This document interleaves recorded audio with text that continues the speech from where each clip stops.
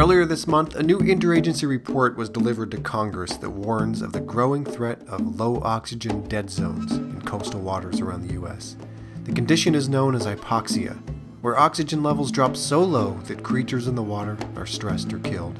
Now, today we're going to hear from two of the scientists behind the report, Dr. Libby Jewett from NOAA and Herb Buxton from the US Geological Survey. And they're going to help us learn more about the extent of this problem, its causes, and how this trend might be reversed.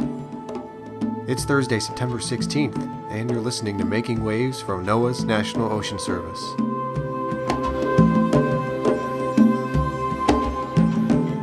Now, hypoxia isn't a term that many people know, so let's start out with an overview of what we're talking about. To help us do that, we're joined by Libby Jewett, Hypoxia Research Program Manager for NOAA and the lead author of the new report. We began by asking Libby to explain what exactly hypoxia is. Hypoxia is when the level of dissolved oxygen in the water gets too low to support most life and is a problem in coastal waters around the U.S. and in lakes. It's been defined as when the level of oxygen falls below 2 parts per thousand or 2 milligrams per liter. And the biggest factor that leads to dissolved oxygen falling below this level is what's known as nutrient pollution. Now, we generally think of nutrients as good things because all organisms need nutrients to grow. Now, the problem is that we humans are generating way too many of them.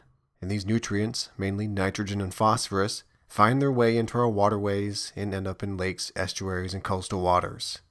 Libby said that in most cases, these excess nutrients are the main culprit behind the hypoxia problem. What happens is that the nutrients become food for algae in the water, and this leads to unnaturally large algal blooms. In other words, it makes the algae grow like crazy, just like fertilizer boosts the growth of the grass on your lawn.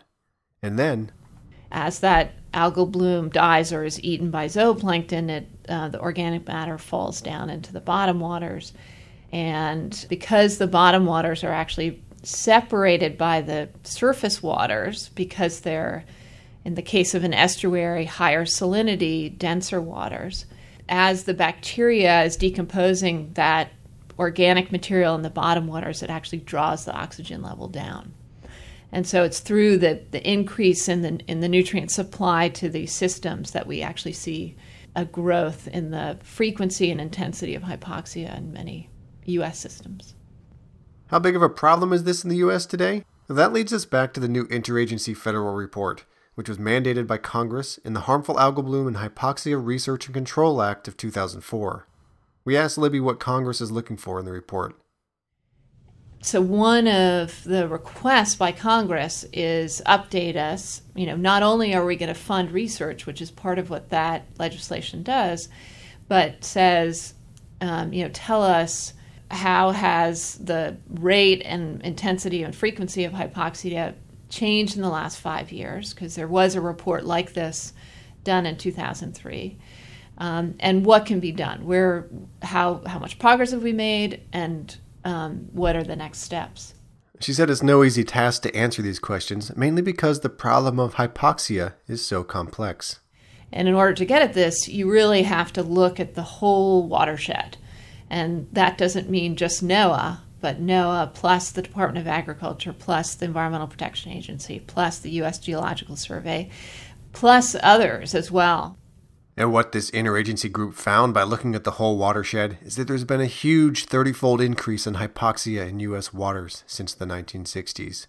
Back then, there were only 12 documented hypoxic zones. Today, the report catalogs more than 300.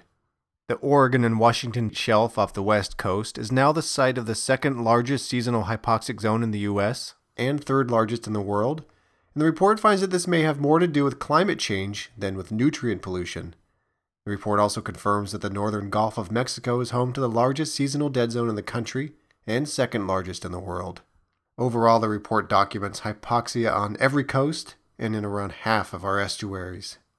It wouldn't matter if there's nothing living in those systems, but these are the most productive systems in the world, along the coast. And that's where the fisheries are that our commercial fishermen and recreational fishermen rely on.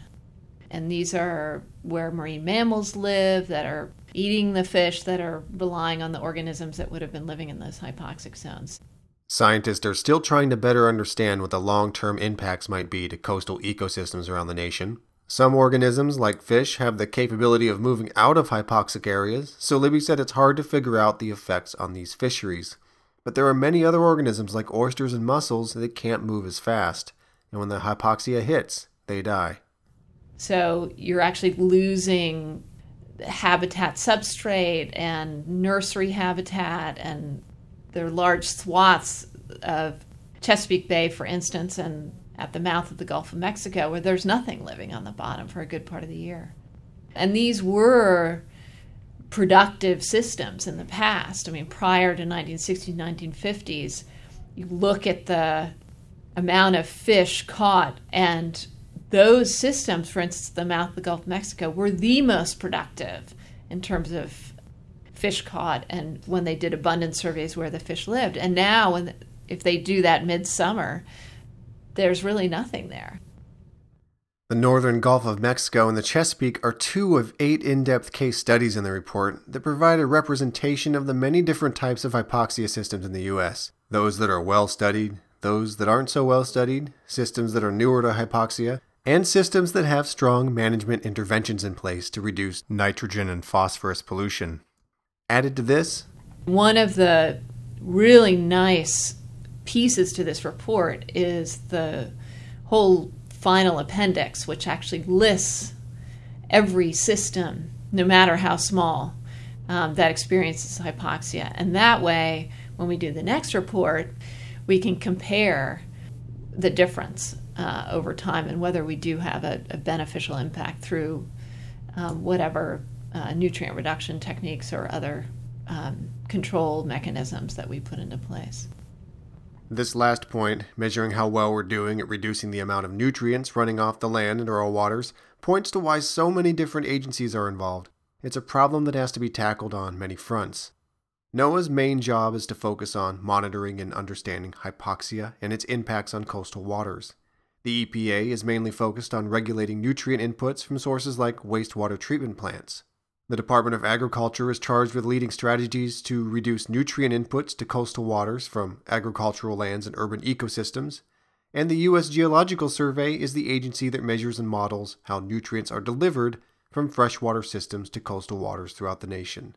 And to help us understand more about the complex flow of nutrients in our waterways that eventually lead to hypoxia, we're now joined by Herb Buxton by phone from his office in New Jersey. Herb is co-author of the report and chief of the US Geological Survey's Toxic Substances Hydrology Program. The USGS is a science agency in the Department of Interior that operates the largest federal water monitoring program in the country.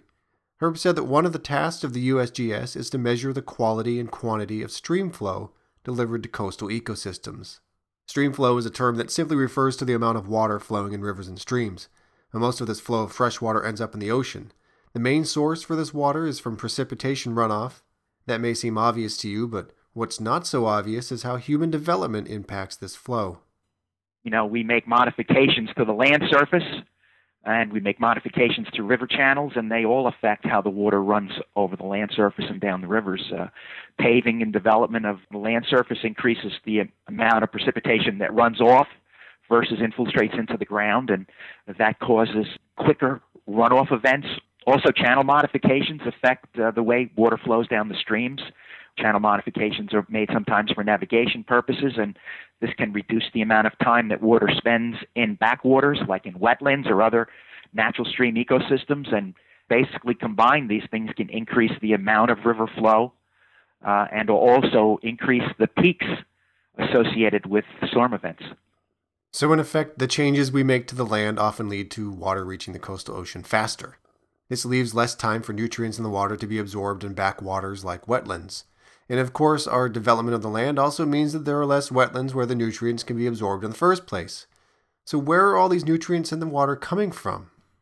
They enter the environment from the fertilizers that we apply to our agricultural lands or our commercial and residential properties. It enters the environment from agricultural lands that are used for animal productions, particularly animal production that has large numbers of animals over relatively small areas. Enters the environment through the discharge of treated human wastewaters. It even enters the environment through smokestack emissions that have nitrogen in it, and that ultimately retains to the land surface with atmospheric deposition and washes to rivers. Nutrients are good in that they're needed by living organisms to grow. The problem is when we have too much of them in the wrong place at the wrong time. So one of the main ways to reduce the problem of hypoxia is to reduce the amount of nutrients going into the stream flow. Herb said improvements are being made on this front. For example, better wastewater treatment practices are decreasing nutrient loads that are put directly into streams, and new management practices are being implemented to reduce the amount of nutrient losses from fertilizer use on crop fields and from animal agriculture. Emission regulations have decreased the amount of nutrients entering our waterways from smokestacks, and wetlands are being restored. Still, he said there's lots to be done. One of the biggest challenges in getting a handle on the nutrient pollution problem in the U.S. is that it's a big country, and there's a lot of stream flow that needs to be accounted for. Herb said that today the USGS monitoring of coastal delivery of nutrients is limited to about 18 major rivers. That might not seem like much, but he said that the stream flow from these rivers alone accounts for more than 80% of total nutrient delivery to our coastal waters. Although these are the largest 18, the National Hypoxia reports over 300 coastal ecosystems in the U.S. that are currently experiencing hypoxia. So we need to do a better job in addressing many of the smaller watersheds, the smaller coastal ecosystems, and the only way to do that is to carefully increase monitoring in certain representative locations and also improving our modeling capabilities. And that's something the report also addresses, how the different parties involved in this effort can better monitor, understand, and ultimately better manage the nutrient problem at sites around the country where hypoxia is a problem. Herb said that the USGS can't monitor everywhere, so future successful strategies will need to include all water monitoring activities from every level, federal, state, interstate, tribal, and local. And he said that managing the hypoxia problem will require all agencies involved to focus on what's known as adaptive management approaches, because the hundreds of different hypoxic zones around the country all have very different underlying causes. It's all about using good science to inform decision-making and remaining flexible. I think our ultimate goal with respect to managing our water quality and coastal hypoxia in particular is to have an adaptive management process in place that enables us to use scientific knowledge to guide the management actions we take, and then to continually improve or correct those actions using continual feedback on what's actually happening in the environment and our improved understanding of the science related to what the cause and effect mechanisms are for hypoxia. Well, that gives you a brief overview of what you'll find in the new report. It's called the Scientific Assessment of Hypoxia in U.S. Coastal Waters, and it's freely available online. We'll provide a link to it in our show notes. And it's definitely worth a look to see what areas around the nation are affected by hypoxia, and it'll give you a great overview of the scope of the problem, how things are changing through time, and how the federal government is working together to tackle this serious issue. So if you're wondering what you can do to help, here's Herb with some simple steps we can all take to reduce the amount of nutrients we're putting into our water. I think we can all do our part. Simple things like following the instructions on the fertilizers that we use in our lawns or our golf courses or our gardens, taking the proper care of our septic systems to ensure that they don't lose nutrients to our shallow groundwater system, which ultimately could get to local streams, keeping our pet wastes away from storm drains so that they don't short circuit into our streams, and even using household detergents that are low in phosphorus, which is a nutrient that is part of affecting nutrient enrichment, over-enrichment, and formation of hypoxia.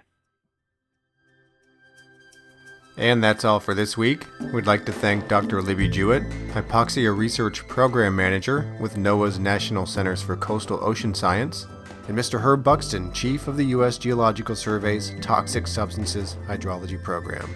Again, you'll find a link to the Scientific Assessment of Hypoxia in U.S. Coastal Waters in our show notes. If you have any questions about this week's podcast, about the National Ocean Service, or about our ocean, or if you have any ocean facts you'd like answered, send us a note. We're at nos.info@noaa.gov, and we're online at oceanservice.noaa.gov. Come and visit us. Now let's bring in the ocean. This is Making Waves from NOAA's National Ocean Service. We'll be back in 2 weeks.